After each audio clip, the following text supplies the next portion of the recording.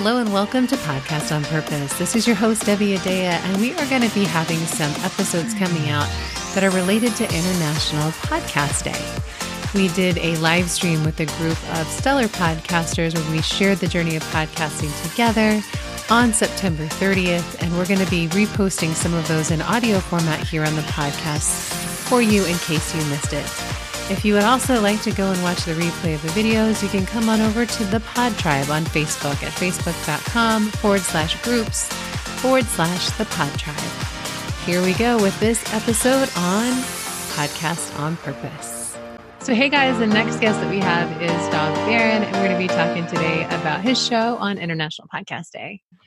Dov is twice cited as one of Inc. magazine's top 100 leadership speakers to hire. Also cited in the Meeting Event Professional's Guide to the Top 100 Motivational Speakers, and named as one of the top 30 global leadership gurus. Dov is a man with a finger on the pulse of the evolving world of next-gen leadership. He is a best-selling author of several books. His latest book is Fiercely Loyal: How High-Performing Companies Develop and Retain Top Talent. He is the host of the national U.S. TV show Pursuing Deep Greatness with Dov Baron on Roku TV, and the host of the #1 podcast for Fortune 500 listeners globally. Dov Baron's Leadership and Loyalty show on iTunes is also carried on FM and AM radio stations across the U.S. He also writes for and has been featured in many industry magazines, including being featured on CNN, CBS, Small Business Pulse, and a whole host of others. He has been speaking internationally for over 30 years, and he is just an extraordinary human, and I just adore him. I'm really excited to share him with you on the show today. So welcome to the show, Dov. Thank you so much, Debbie. I'm happy to be here. I'm excited to be here. Always love talking to you. You and I always have such great combos. Every time I connect with you, I'm always so inspired. So I'm really excited to have this conversation today. So I'd love to start off. I know you probably tell this story a million gazillion times, but it's so extraordinary. So hopefully you're not too tired of telling it. But if you could talk a little bit about your story of falling from the cliff, I'd sure. love to talk about that. Well, there are these pivotal moments in people's lives, and we've all had them. And sometimes they come in the form of a divorce or a bankruptcy or a horrible diagnosis or the loss of a loved one. They're these moments that stop us in our tracks, and they are what I call pivotal moments.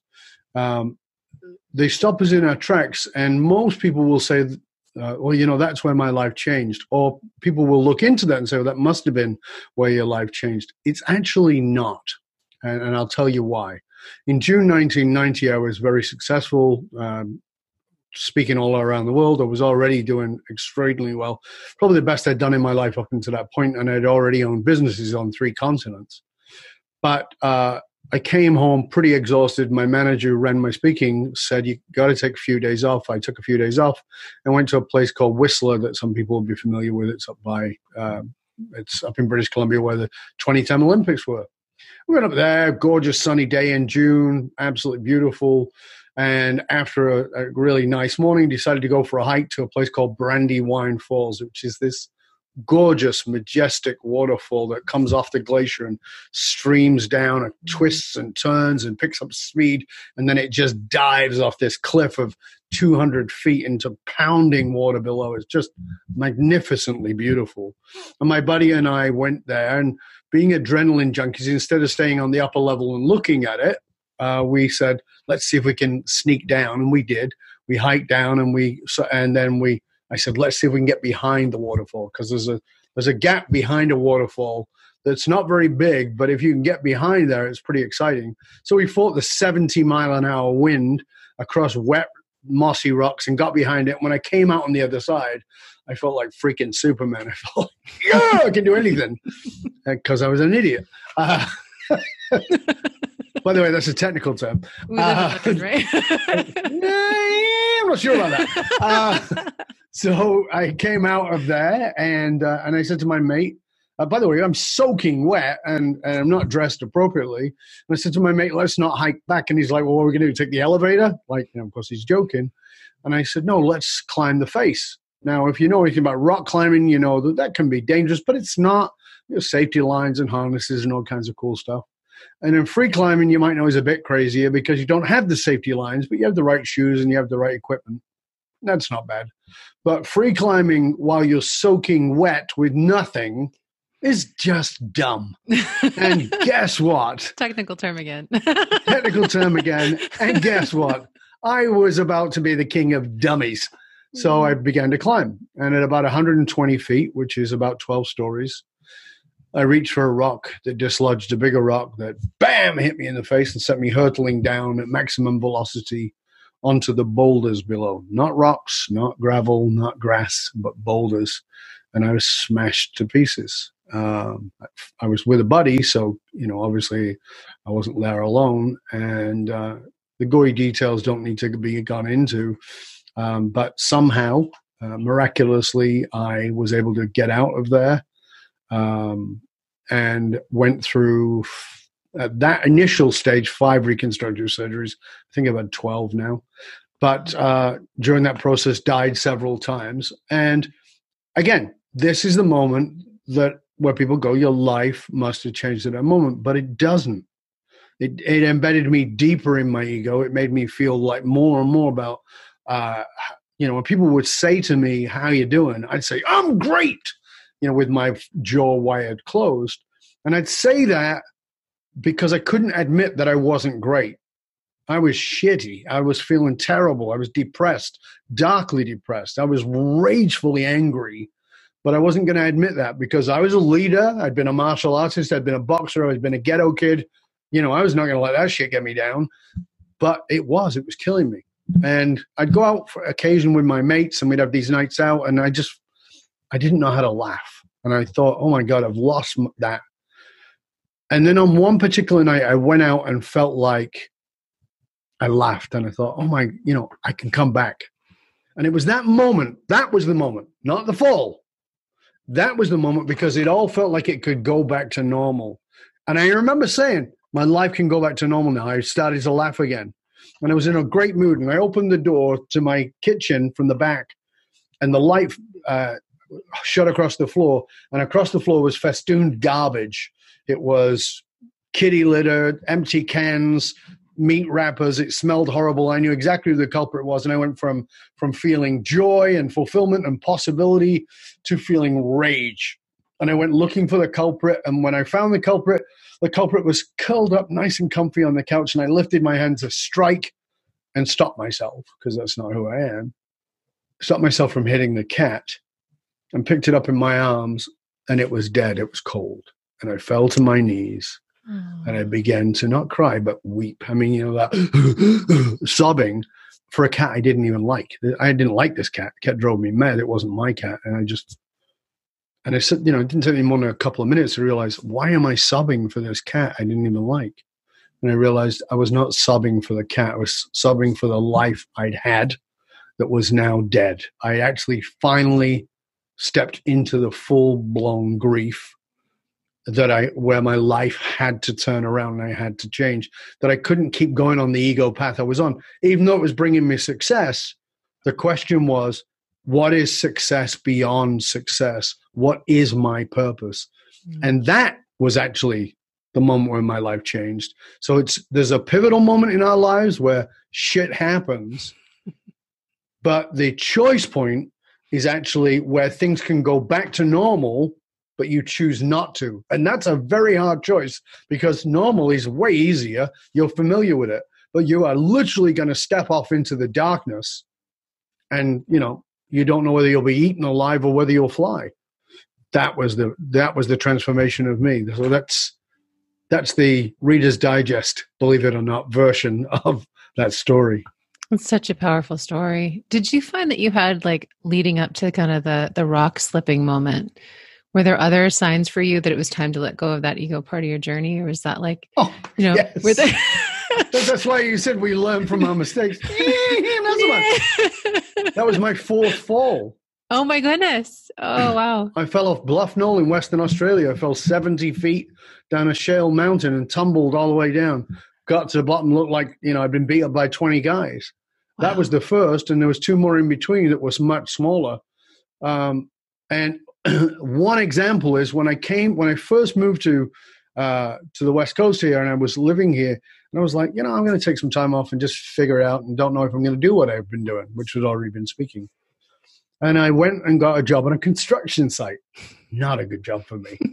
But when it comes to handyman, if you have a sock that you put over your hand and go like this, that would be a better handyman than me. I can't bang two pieces of wood together with a nail. But I got a job on a construction site, and I was up on the high scaffold drilling into a beam. Now, my hair used to be down here, down to my chest. Oh, as long as mine. No. Well, probably. Not far off. But my hair is ringlet curls. And so I'm up on this scaffold with a hard hat on and my hair in a ponytail, and I'm drilling into this high beam, and the wind whipped my hair around into the drill and pulled me up. Oh, my God. Right? And in the process, I kicked the scaffold away from underneath me. So I'm literally dangling by my hair. I've got one foot touching the other scaffold. But if I come off this, I'm going to fall. So I'm stuck, Wow. and it, it looked like a billiard ball inside of my head was pulled out of hair. And I remember going home and writing in my journal, this is a sign. And I actually read it to my wife 10 years later, because I didn't know her at that time, 10 years later, and saying, she says, well, didn't you know? Yeah. And I read this piece, and I had a little Ziploc bag with that piece of hair in it. Wow. That's how clear it was. This is a sign. I don't know what it is, but I know it's got something to do with my ego. And then I ignored it the next day, right back to doing the same old stuff. Because we don't get it until we get it. Right? So human beings don't learn from their mistakes unless they're consciously committed to learning from their mistakes, not in the moment, but after. Like I said, there's a pivotal moment, there's a choice moment. So the next day when it could go back to normal and I could laugh about it, oh, okay, well, I'll just go back to normal. So you had lots of pivotal moments, but just one choice moment that you made. Yeah. That's amazing. So what was your choice moment and to step into doing podcasting? Like what had you step into sharing this in a podcast platform? Well, that was far less exciting. We didn't have to fall off any rock faces for it, hopefully. No, I was doing my thing. I had workshops, and as you know, I had a seminar company for public seminars, and one of my students who became a friend said to me, why don't you do a podcast? I'm like, what the hell is a podcast? This is 11 years ago, right? So what the hell is a podcast? And he goes, blah, blah, blah. And I thought, no, mate, Scott, I don't need another job, mate. I've got plenty going on. He's like, no, I'll do it. And I go, what do you mean you'll do it? He goes, I'll come to your office and I'll interview you for 20 minutes every Monday morning, and that'll be the podcast. I'm like, oh, okay, I can do that. No problem. So that's what we did for about 6 months. And then Scott got busy doing the things he's gone on to do, and he's done some very exciting things. And so I'm left now going, okay, it's Monday. Already set the time ahead. Okay, I'll record something. So I did. I recorded it, put it up, and it continued from there. Then it got to thinking, I could probably ask some of my friends if they want to do it. And so I did it with them, and the podcast started to grow. As the podcast started to grow, it was back in those days, it was called the My Mastery podcast. As it started to grow, there was a radio station in Chicago and a radio station in Seattle who said, do you want to have a show? And I said, yes. And it became a 1-hour radio show that I loved. I loved doing it because there's a part of me that's a journalist. Mm-hmm. As you know, I'm very political and very, well-researched and stuff. And so I did shows on the stuff that I'm really interested in. So I did shows on peace in the Middle East and where Israel behaves like apartheid, and why the Palestinians are pooping in their own backyard. I mean, I was not on one side. I was on both sides. I did the political stuff on it. I did the research. I did a show on the efficacy of doing business with China when they still have killing vans, where they actually will go out, take people, put them in the vans, and they execute them in the van with a needle and then drive them off and take away their organs. And I said, this is not, you may not know this, but this is common knowledge if you're part of that world. I'm well researched, I know that stuff. The fastest growing religion in China is Christianity. It will be the new center of Christianity. People are like, what? So I did that kind of research. Loved it.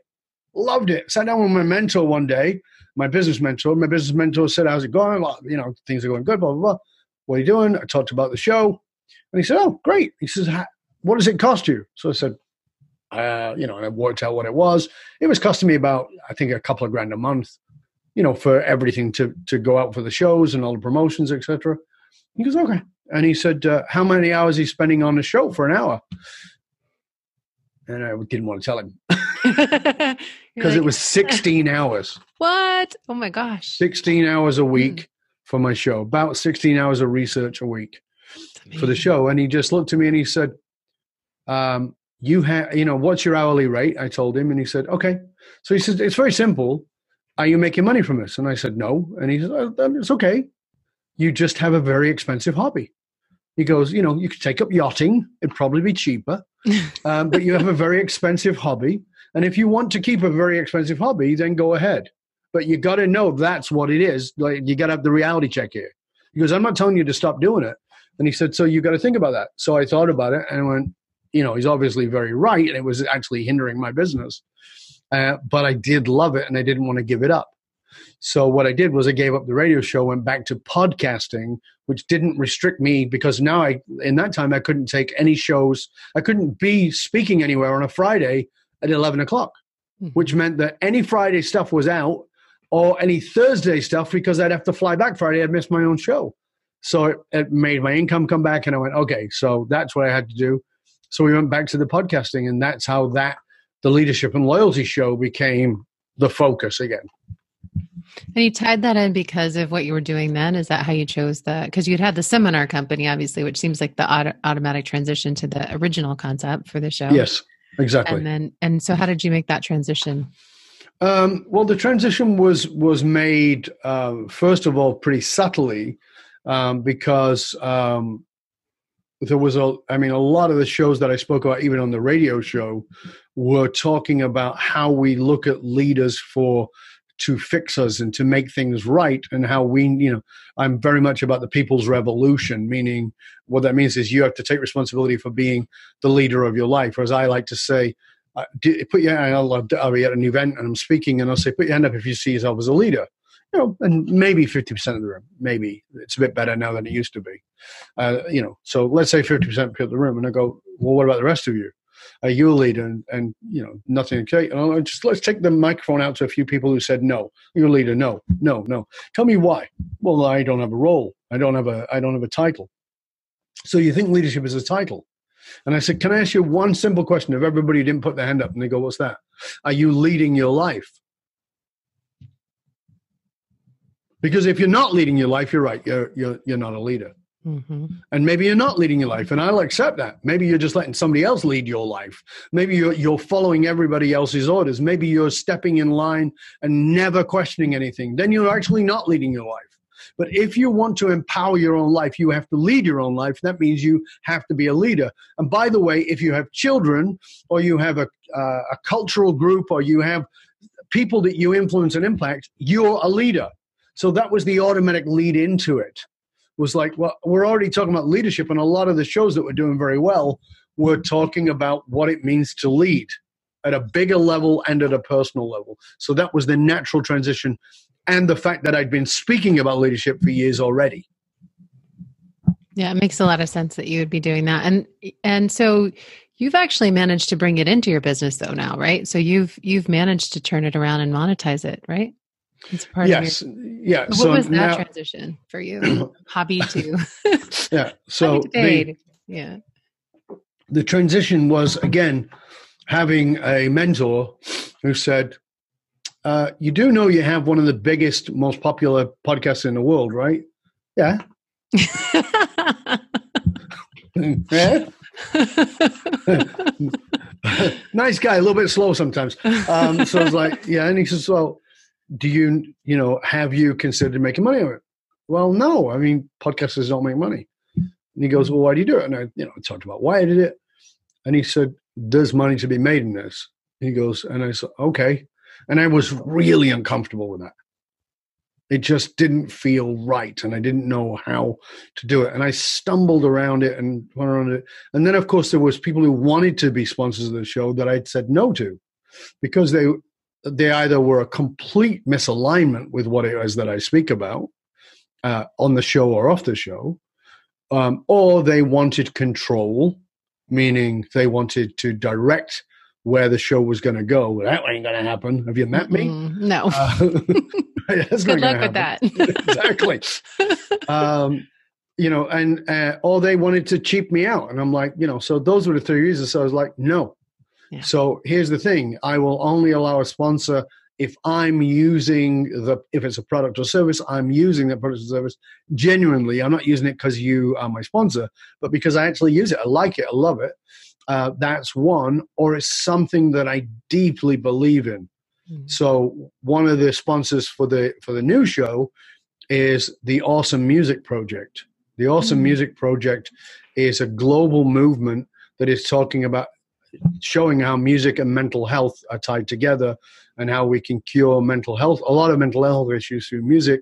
There's a phenomenal book that just came out that I'm in. It's a big, beautiful coffee table book that looks like a big old-fashioned vinyl LP, right? And every page inside is like an album cover with show notes, and the show notes are the story that each one of those. So I'm in it. Michael Bublé's in it. Sarah McLachlan's in it. That's awesome. Chris Hadfield from The Astronaut is in it. I mean, there's a lot of very cool people in it. And this is series 1, and there's going to be a series of them. But it's raising this awareness for that. Well, guess what? They're a sponsor for my show because I totally believe in what they're doing. I'm totally supportive of it. So, it has to have that for me now. Yeah, and if you would talk a little bit about your new show, because I love what you're creating. I think it's really necessary right now. So, thank you. The new show. I mean, I don't know when you're listening to this, but the new show is due for release in January 2020. Maybe you're listening to it now, and you can go look for it. It's called Curiosity Bites. Maybe you're listening to it, and it's somewhere off in the future. It's still called Curiosity Bites, but you'll have to wait. And the idea of it came out of. As you know, Dev, because you and I have had lots of talks about this, I think that one of the things that is wrong with our society is that we love to shove people in boxes, and we say, oh, this is a leadership person who only speaks about leadership. Well, I'm much bigger than that. Debbie, you're much bigger than one simple thing. As all of us, we all talk about different things, and there are things that we are deeply interested in. My knowledge is deep. It's wide. I want to talk about more than those subjects, as I talked about with the journalism thing. Which I love about you. I love that about people in my life. Thank you. General. Yeah. So one of the things that, as a very political person, which I am, I can see something that is glaring, and I talked about it in 1989. That's how far back it was. But now it's really coming glaring, and that is the rise of the authoritarian leader. Now, as a leadership guy, I'm talking about flattening the hierarchy. And that we're seeing that in corporations. We're seeing B Corps, we're seeing servant leadership, we're seeing a lot of really great stuff happening in leadership. And yet on the other end of that scale, you're seeing the rise of the authoritarian leader, the right-wing authoritarian leader, whether it's the tropical Trump, who is the president of Brazil, that's his nickname, whether it's the leader of the Philippines, the leader of Hungary, the rising right in France, the rising right in Germany. There are so many countries, the rising right in Australia, a lot of countries you would never see that. You've got the rising right even in Britain, countries you would never expect to see that. And that for me is pretty freaking scary. And it comes out of this polarized thinking. And the polarized thinking is these idiots believe that, right? And that's happening on both sides. So there are people who are saying these idiots who believe in climate change are just stupid. They're being manipulated by X or Y, and they're using Greta to do it, right? And they genuinely think people who believe in it are idiots. On the other side, there are people who believe in climate change are going, what is wrong with these dumbasses? Can't they see the science? And why can't they see that? And blah, blah, blah. Well, here's the thing. They're not stupid people. And you know how I know? Because one of the things I studied and spent a long time studying and taught about and were brought in for and did work around it with neo-Nazis is I trained in cult psychology. I studied what it takes to indoctrinate somebody into a cult and therefore de-indoctrination. I studied that and did it, and I've been part of that. I'm actually speaking at a book launch about that next week here in Vancouver. So one of the things that fascinated me about cults was that we assume you've got to be a dumbass to believe this stuff. Like, this is pretty obvious, a cult. Why do you believe this? But when you look inside, you find there's PhDs, there's doctors, there's lawyers, there's scientists, there's very, very bright, intellectually bright people. So it isn't because they're dumb. That's not what gets people into cults. Now, there's a cult of personality. We call that Donald Trump, right? We call that the Brazilian leader. It's called a cult of personality. But Obama was a cult of personality too. And what people don't realize is that very many who created the swing for Trump were not racist because they voted for Obama. They were people who wanted change, right? And for instance, in my opinion, the Democrat Party are going to shoot themselves in the foot if they put Biden in the position, because that's not change. That's look at me, feel good, and let's go back to the Obama days. It won't work. It won't work at all. They need something new. There's got to be another option. There has to be a third way forward in all that we're doing. And so the purpose of the show is to bring a third way of thinking around, which says, I don't necessarily agree with you, but there's more to you than this. So as you and I were talking about, I have the world's #1 most highly paid marketing consultant, internet marketing consultant in the world, verifiable. We are not talking about internet marketing. We're talking about theology. We're talking about religion. We're talking about the Bible, and we're talking about evolution versus and science versus creationism. And we have the most in-depth, powerful conversation. And you go, oh my God, I would never have thought that about a person. We're talking about people who are anti-gay or anti-trans, but they're not going to be talking about that. That's what they talk about, but that's not what we're talking about. I'm going to have anti-climate people on there. I'm going to have climate change people. I want people talking about what they don't talk about, because we need to realize that we all live in a bubble. We used to talk about the Fox bubble and the MSNBC bubble. But what we need to understand is that social media has trained us to all live in our own bubble. You see, the algorithm says, you clicked on that, we'll send you more of that. So you end up thinking the same as you've always thought. The dumbest advice you ever got is surround yourself with people who think like you. That's terrible advice.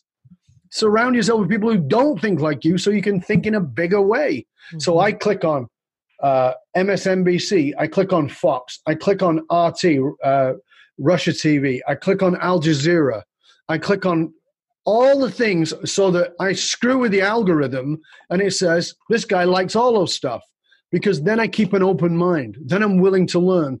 And that's what I'm trying to do with this show, is to get people to open up their mind and say, I don't agree with you on this, but I don't condemn you because I can see there's this other side of you. And I have always loved playing in the gray areas. I love understanding that we are not defined simply by an opinion, that there's much more to us. And when we forget that, we forget the humanity, and we other people. But that's where the juice is in the magnificence of people. Some of the most spiritual people I've met are douchebags.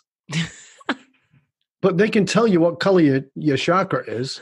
And some of the most spiritual people I've met and kind and compassionate people, you think are right-wing idiots.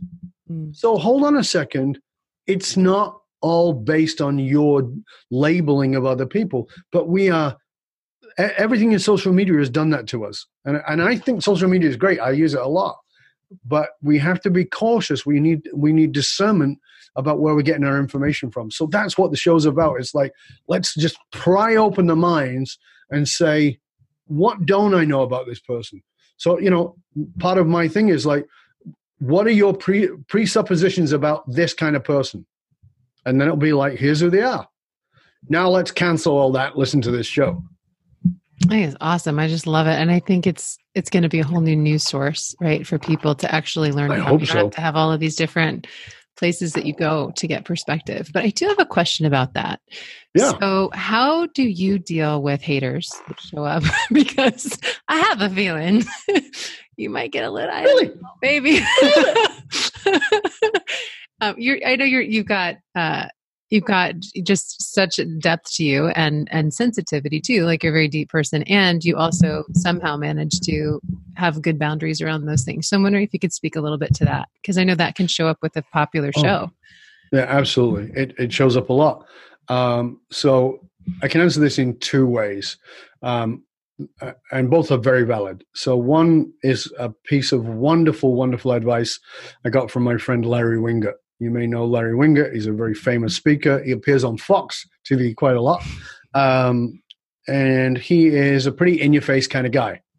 And I was hanging out with Larry at his house with some other people about 8-9 years ago, and we were talking about relevance and being relevant and staying relevant, particularly for those of us who are over 35, right? And so, and Larry said, he concerns himself with relevance. He goes, but I know I'm relevant by how much hate mail I get. And I said, what do you mean? He goes, I've lost relevance if I don't get, and this is his words, if I don't get at least 2 death threats a week. Wow. He goes, because I'm irrelevant then, because I don't get those. Right? But this is for him, because he's very opinionated. He's an opinion speaker. And he says, because the point of it is that you have to wake people up emotionally. And they may not, he goes, him and I have conversations. I've been on his show a couple of times. He's been on mine a couple of shows. And we always start the show by saying, we're going to disagree on lots of stuff here, but let's get into it. Because I love Larry to bits, and I know he loves me, but we don't agree on a lot of stuff. That's okay. So his understanding is, you don't have to agree with me. That's not the point. If I'm getting people to agree with me, what I'm creating is a bunch of robots and clones. That's not the point. My point is this, and this is extending out of what Larry said, is as a leader, and by the way, if you're a podcaster, you're a leader. You're having impact and influence. That's what it means to lead. And as a leader, your job is not to build a bigger wall, a wider wall. Your job is to build a narrower wall and then push people off it when they want to stand on that wall. Like, you're with me, you're not, it's okay. And I don't hate you because you're not on my side. You're not the enemy. You're just not on my side of the wall. That's okay. So that's number one. And when I get hate, and I do, and somebody says something vicious and venomous, the first thing I do is I remember my psychological training. And that is, that person is attacking me and it's got nothing to do with me. Number one. And number two, if they're attacking me, particularly if they're a keyboard warrior, meaning that, I don't know who they are and I can't go click and say, oh, look at their profile, but they're just going to do this shit. Then I go, wow, what do I know about human beings? We all have egos and we all need to feel significant. I don't care who you are. I don't care if you're the Dalai Lama or you're Adolf Hitler. We all need to feel noticed. This person is just trying to feel noticed. So how do I respond? I usually respond with, you know what? I realize, because I know how long it takes me to write, I realize it probably took you a good amount of time to write this. So I want to thank you for thinking about what it is that I said. I'm delighted that it engaged you at the level enough that you took the time to write this response. You and I don't have to agree, but I really appreciate that you took the time. Thank you. And I write something like that. That's powerful. Right? If I get something venomous back, which can happen, I just don't respond. I've already acknowledged you. I've validated you. I don't need to respond to anything else. Well, you're a piece of shit. Okay, that's fine. You're entitled to your opinion. I've responded to what I felt was there. I tried to show that person love and compassion, and not from some new age hippy dippy, oh, we should all be loving kind of bullshit, but from real human beings need acknowledgement. So I'm going to be real and just like, you know what? It's okay. I get that you need your attention. I'm not doing it to blow smoke up your ass. It's just simply I recognize, I validate that. All right. But I don't have to engage with you after that. That's fine. So how do you deal with people that have different personalities on a show? Like, this is an interesting dynamic. So there's the interviewee and then the interviewer, and that's a whole dynamic of like figuring out how to have conversation if you're maybe not in full agreement all the time. it's easy with you for me because we share a lot of similar, values and beliefs. But say I didn't, like, how do you have those dynamics? And then let's say you bring on maybe more than two people with two personalities and two different opinions. You've got a strong psychology background. What would you say to someone who's trying to manage that too on their show? Well, first of all, part of the way that I handle that is I have a filter. And the filter is you don't get on any of my shows without a pre-chat. Mm. So everybody is pre-interviewed. Everybody. And I've done thousands of interviews. Yeah. You don't get on my show unless you've had a pre-chat. And I've had some pretty hard hitters who go, oh, I've never done this before. Or nobody usually asks me for this. And by the way, sometimes they want to be on my show and I go, well, not without a pre-chat. And they'll go, well, I'm an A-lister. Okay, well, that's all right. We don't have to have you on the show.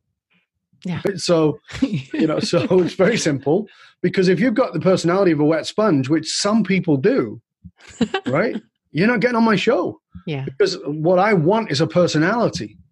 I want that. So, in the early days of my podcasting, when I'm just like everybody else, which is, Jesus, I got to get a guest, right? I took people who were awful. Mm. They were awful. And it was my fault, not their fault. I was a bad podcaster. And by the way, just so anybody who's listening, you should know 90%, and I think I'm being very kind, 90% of podcasters are shit. They're terrible. They should pack it up and go home. Honestly, it's bad. Unless they're going to upgrade their skills. But they think they're good because their mom and their best friend said they're good. That doesn't make you good. Yeah. You've got to be constantly willing to improve. You've got to get better. Go listen to somebody who is really good. And by the way, just on the other end of that scale, just so you know, there are some very popular people who are also crap. So it's not, you don't go, I must be crap because I only got 10 listeners. No, there are people who literally have 1 million listeners who are crap. But what they did was they found the exact audience for them. Yeah. Right. The exact audience. So first of all, you've got to find your best audience. Who are you speaking to, and keep speaking to them. That way, even if you're crap, you'll get away with it. Number 2, get better. Get better. I offer a training. It's called Podcast Superstar Training. I train people how to be a guest on the show, because here's the other thing you need to know about it. And this is where we started here. I've had so many guests who were terrible in the early days. So now I don't let them on. You have to go through the podcast training, and I'll train you. And everybody comes out of that podcast training and says to me, oh my God, I've had podcasters that go, now I know how to run my show. Or, oh my God, this is the best branding training I've ever had. It's an hour and it like blows their mind because it shows them how to show up on a show. So for me, I want to pre-interview because I want to find out if there's any personality there. I don't need you to agree with me. In fact, I don't care if you disagree with me, as long as you can speak about it eloquently, with emotion and passion, but without having to be right about everything. So, I've had other people on who very often I know more about their subject than they do.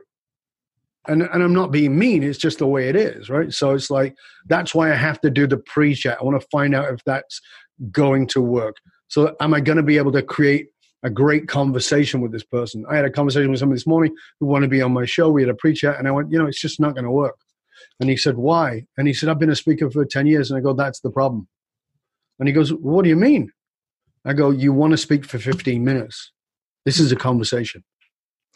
What do you put in your pre-check? Just curious. Like, does that just look like you have a sample conversation? Is there anything in particular you look for when you're doing that? So we have an onboarding set of stuff so there's an initial, why do you want to be on the show? Blah, blah, blah. That's first of all. Then, if they jump through those hoops and we ask them some specific questions, but it's pretty general. They book a 20-minute combo with me. They get scheduled in. They usually have to wait anywhere between a month and 2 months because you know what my schedule's like to get in. Then we have the conversation, and I'm looking in that conversation with for a personality. Do you have a personality, or are you a wet dishcloth? Number 1, okay. Yes, you do have a personality. Number 2, what is your subject? So, my subject is leadership. Everybody wants to be on my show. That's their subject. That's not a subject. That's the top of the umbrella. So then the next point is, so they go, well, yeah, it's leadership, but I'm talking particularly about culture. That's the next level down. Okay, we've had 20,000 people on, not literally, but we've had a lot of people on talking about culture. What is your point of differentiation? And if they don't know it, they don't get on the show. They just don't get on the show. So I want personality, I want expertise, and I want a point of differentiation. That has to be clear. And what's more is they have to have a freaking sense of humor. Because you know me, I'm a goof, right? I joke around with them, and I'll say things that I'm like, I'm going to poke and prod. Yeah. And if they can play with that, then we're going to have a great show. Yes. And it's going to be enjoyable for people to listen to. Yeah. It's going to be interesting, though. I'm looking forward to your new show to see when you poke and prod in these areas, which are kind of like top values, and, you know, people feel almost like life or death about them, how they respond. It's going to be interesting to see, and how you handle that will be interesting. Yeah, well, there's one of the shows that I pre-recorded right now with one of my guests, Jamie, and 2 points in the show I said, "Oh, welcome to the Jamie Show," because he completely flips it on me and asks me the same question as well, right? Yes. And that's with this show. That's okay. That's great, because it's this really in-depth conversation. And, you know, at one point he turns around and he goes, "Yeah, you mentioned that at the beginning, the thing I mentioned." And he said, "That makes me really uncomfortable. I actually want to back away from that question." He goes, "So I know it's really important." And then we go into that. Interesting. But now, what about cult of personalities in podcasting? Because obviously you've studied this. I know back when I was in school at Carnegie Mellon, they taught a lot about how Hitler took over with basically little incremental differences. You know, search signs on the buildings, and then people being moved out. You know, it was just little bits that kind of added up over time to a complete shift that people didn't notice. What do you think about cult of personalities in podcasting and media? Well, again, a cult of personality. Let's take the orange fellow who lives in the big White House right now, right? Many people say that he's there as a cult of personality. Clearly, in my opinion, from a political strategy point of view, and I'm talking about this just as political strategy, not the brightest guy in the world. Doesn't understand foreign affairs, doesn't understand the intelligence community, all those kinds of things. Now, you can say that's a good thing or a bad thing. I'm not disagreeing. But the thing about cult of personality is you don't have to be good. This is what people don't understand.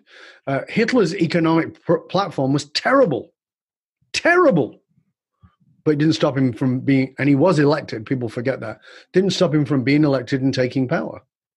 Right? Yes, the brown shirts were the fascists who moved it forward, but he was in an elected position because he tapped into a specific emotional issue. And this is what cult of personality is. See, whatever you think, you being the listener, think of Donald Trump, I'm going to tell you something. He is masterful at returning to the one thing that everybody with a cult of personality does. And that is they have a clear enemy. And no matter what is said, they bring it back to the enemy. Now, they might have 3, they might have 4, but they'll only have those, and they don't, and everything else is talked about that. So there's the deep state in the Democratic Party. The reason this is a witch hunt because of the deep state in the Democratic Party. They're the enemy, right? You speak against him, it's part of the deep state, even though you were a Republican. That's the enemy. So people are, oh, well, what's the deep state? Talks about something nebulous that nobody can actually find out about. Oh, well, it's this, this creepy thing, right? Brilliantly done. Absolutely brilliantly done. Immigrants, other enemies, started with Mexico. They're rapists. They don't send us out their best people. Some of them are very fine people. I'm sure some of them are very fine people. You do that really well. Good people on both sides. That's funny. So he picks the enemies. Yeah. And anytime you have a cult of personality, you are going to have somebody who is very clearly, you actually are not quite sure what they stand for, but you're absolutely certain what they stand against. That's the difference between a cult of personality and a great leader. A great leader is, here's what I'm for. Yes, I'm against X, Y, and Z. But more importantly than what I'm against is what I'm for. A cult of personality is what I'm against first. And I'm always going to bring the focus back to what I'm against. And that is brilliant marketing. It is brilliant leadership. It is brilliant persuasion. It's something that we all need to learn how to use in a healthy, productive way. But if you look at Adolf Hitler, if you look at Donald Trump, if you look at Mahatma Gandhi, if you look at Nelson Mandela, it doesn't matter whether these are people you put on the good side or on the bad side. They all knew how to do that. So that is what it is. When you look at a cult of personality, the person doesn't have to be good at it. Like I said, I don't think Trump's any good at foreign affairs. I don't think he's good at economics. Evidently, by his business, he's going bankrupt several times, many times. But the point is that doesn't matter in a cult of personality. In a cult of personality, the number one most important thing is to know the enemy, state the enemy, and always bring it back to the enemy. And therefore, it's not my fault. It's the enemy, and we need to rally round against the enemy. Gotcha. That makes and sense. If you saw the movie Independence Day, that president talked about that beautifully. He said, when the aliens come, now we must unify because there's the enemy. That's why that movie was so popular in the psyche of people. That's why it was so huge, because you had a black fighter pilot. You know, back in the day, we didn't have that. Will Smith was doing that. That was his first big money movie. And suddenly there's a black guy who was the hero. What? Right? He's an intelligent hero? What? That's crazy. Because the enemy, and that's why it was brilliantly done, was off. It was out of space. It was those aliens where we could unite. So this is the key. Cult of personality is know the enemy, always blame the enemy. Beautifully said. I love it. So I want to just do a few rapid fire questions because I know we're coming up against our time and I could talk to you all day. So thank you. So first question, what would be your number one multiplier that has really shifted your podcast for you in terms of its growth and success? Video. Video. Okay. Specifically, what about video? That I record in audio and video. We put it out as two separate items, so it's repurposed as video. And we take video snippets and put those out to promote the show. Awesome. People like video. Even if we take a 30-second or a minute audio and turn it into a video with text on the screen, people will follow that. That's a massive multiplier. That and spending money on, and this is what people, please, I talked about this when you and I were together at the event in San Diego a couple years ago, and that is this. If you think that you're going to build a podcast organically, all the best with that. I look forward to seeing you behind the supermarket digging in the trash can. It's not going to happen. You're going to have to spend some money. You can build some momentum, and that's great, and you should, but you're probably going to have to spend some money. And it doesn't have to be a lot. It might be $10 a week to start on Facebook ads, but just get people to know about the show. You got to do that. Yeah, and you do press releases and stuff too, which I think is fabulous. Press releases, you know, if we've got a big profile person, we do a press release, we do media, we do everything we can. Awesome. And if you could leave the listener today with one piece of advice on their podcasting journey, what would it be? Get better. It's really that. It's get better. So you cannot afford complacency. So my number one education in leadership is the same education I give people in everything. It's the way I sign off every single show. You know it. And it's part of the name of my second show. Curiosity. Stay curious, my friend. Stay curious. What does that mean? Stop thinking there's a there. There is no there. So how can I get better at this? What can I do? Every now and then, I sat with a friend of mine the other day, and he said to me, like, this guy is a rock star at what he does. And he loves my material, right? But he's also a really good friend, meaning he'll tell me the truth. And he said, you know, I love your videos. He goes, your videos rock. And he goes, you put out those 2, 4, 5-minute videos on LinkedIn. I love them. And I said, thanks, mate. Appreciate that. And he goes, but I have one thing I don't like. And I said, what's that? And he tells me. I said, that's interesting. I've been thinking about that. Talked to my marketing person about that. That's come up more than once. That's changing now. That's awesome. The next 2 videos I put out, you know, I've done 2 since. The next 2 videos I put out were changed in the way it wrote them. I said, please go check these out. Tell me what you think. Now, I'm more popular than he is, but it doesn't mean that I have to not listen to him. It was great advice. He came back. He goes, wow. He said, I stayed right to the very end. I didn't drop out of that place where I usually drop out. He goes, that was great. Fabulous. Now I watch the numbers on those 2 videos, and guess what? They've done about 10% better than the other videos. Because you're getting better every time. Well, because I'm willing yes. to be curious about how I can be better. And you can see I'm a very confident personality, but that doesn't mean arrogance. It means be open, learn, listen.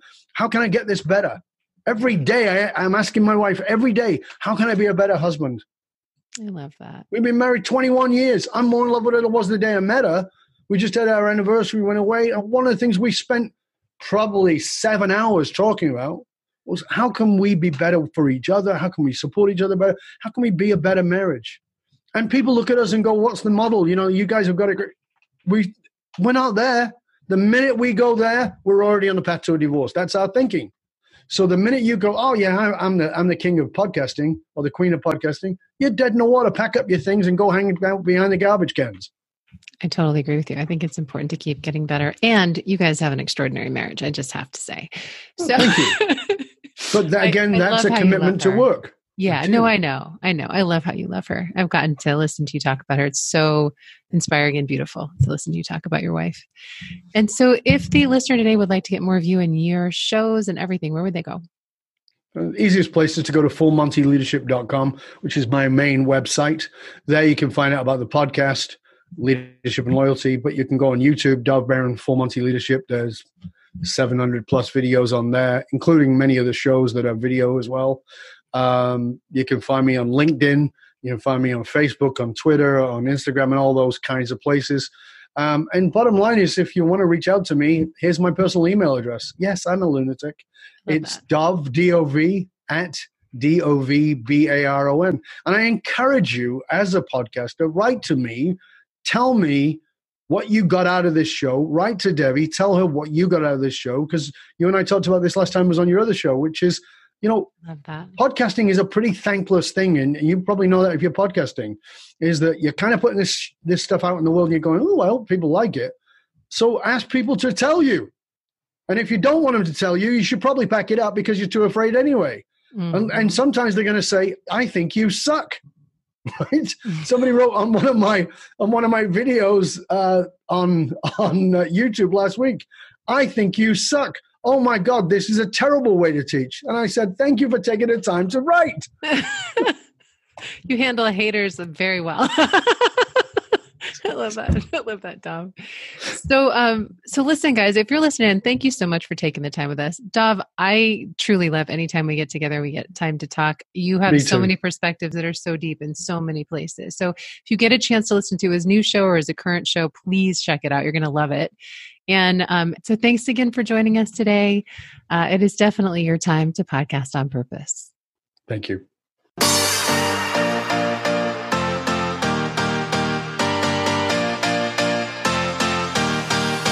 Hey there, have you been wanting to start your own podcast but not been sure what type of equipment to use? Well, I got you covered. If you'd like to get a free podcast studio equipment recommendations guide, you can go to podcastingonpurpose.com. Thanks so much for joining in the conversation today. We will see you next time on Podcast on Purpose.